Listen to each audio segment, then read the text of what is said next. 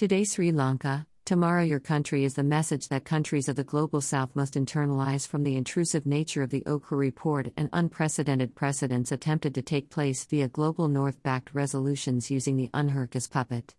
When UNHRC head boldly reads out reports condemning the national judiciary, the national laws, national mechanisms of Sri Lanka insisting they are replaced with international players, it is a stepping stone to doing the same to other countries.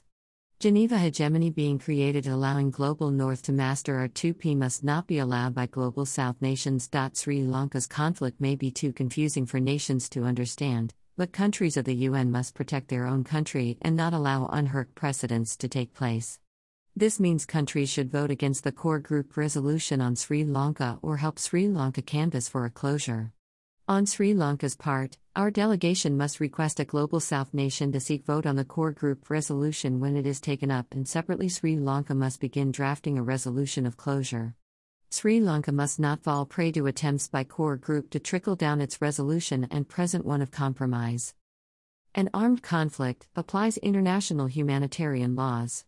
Sri Lanka's conflict is defined a non-international armed conflict. Even Ban Ki-moon's personal panel applies this term. UNSC sanctions nations based on violations of IHL and if countries are a threat to international peace. No UNSC sanctions have taken place for violations of human rights. If UNHRC can sanction nations and declare them war criminals based on selected nitpicking of less than 10 unproven allegations for human rights violations, then the very countries drafting resolutions should be locked up by the World Court. Look at the allegations by the UNHRC since May 2009. Majority of the allegations are post-conflict and based on hearsay by third-party sources and brushstroke statements without evidence. The same names which are less than 10 get circulated and printed over reports compiled by the same lot of NGOs funded by Global North foreign governments to create mischief. All of the fundamental allegations completely overlook that it was the LTTE that herded Tamil civilians with them to be kept as hostages and human shields. The UNHRC overlooks the fact that there is a major blur in distinction of civilians. LTTE had its own civilian armed force. So how many of these civilians were actually civilians? The blur of distinction was confounded further as 1/3 of LTTE comprised child combatants. Whether they were children, they were trained to kill and they did not qualify to be called a child with gun in hand. What the UNHRC completely overlooks is that the LTTE broke the rules of war by hurting Tamils and firing from among them. This violation has to take precedence over the return of fire by Sri Lanka armed forces, which they had every right to do.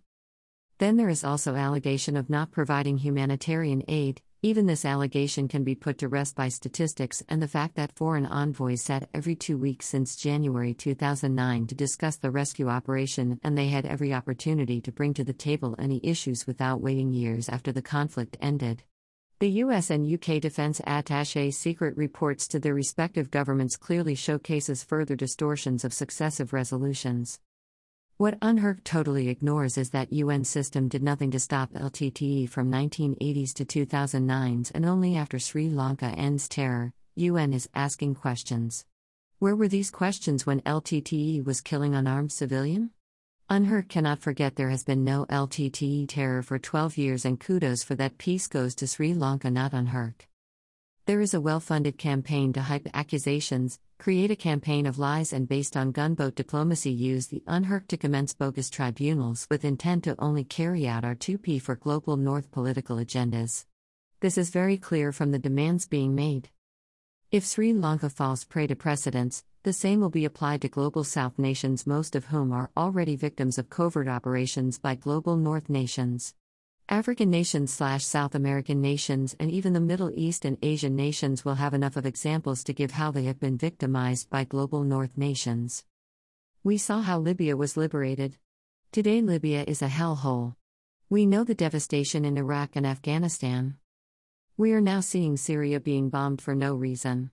Syria is to become the newest means for the war industry to gain profits at the cost of human lives and devastation of countries.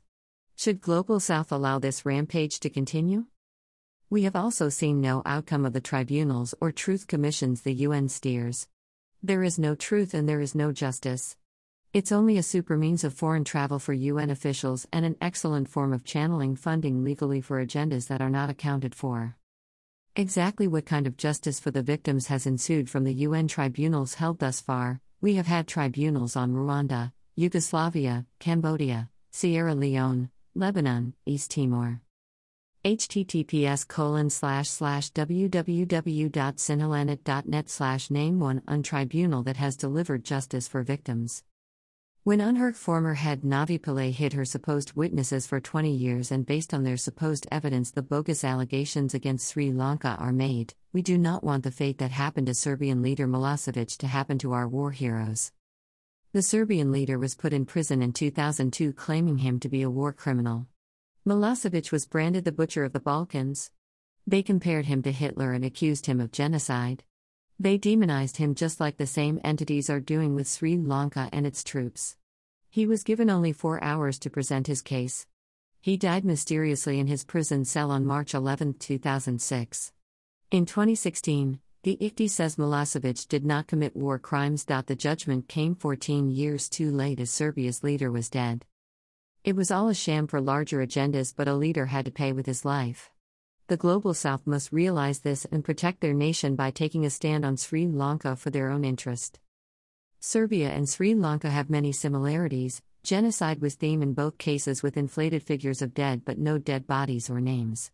Marty Ahtisaari, who played a role in Kosovo independence, was ironically chosen to investigate Sri Lanka by UNHRC in 2014. OISL.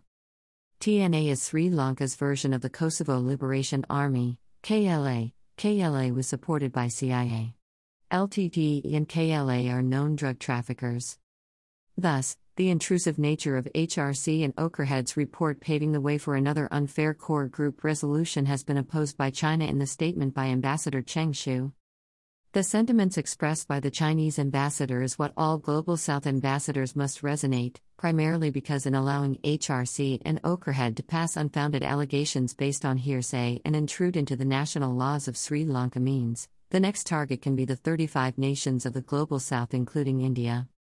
We must also appreciate Russia for being a global North nation but consistently backing Sri Lanka in the halls of the UN/UNHRC. Shanali Dewaduje.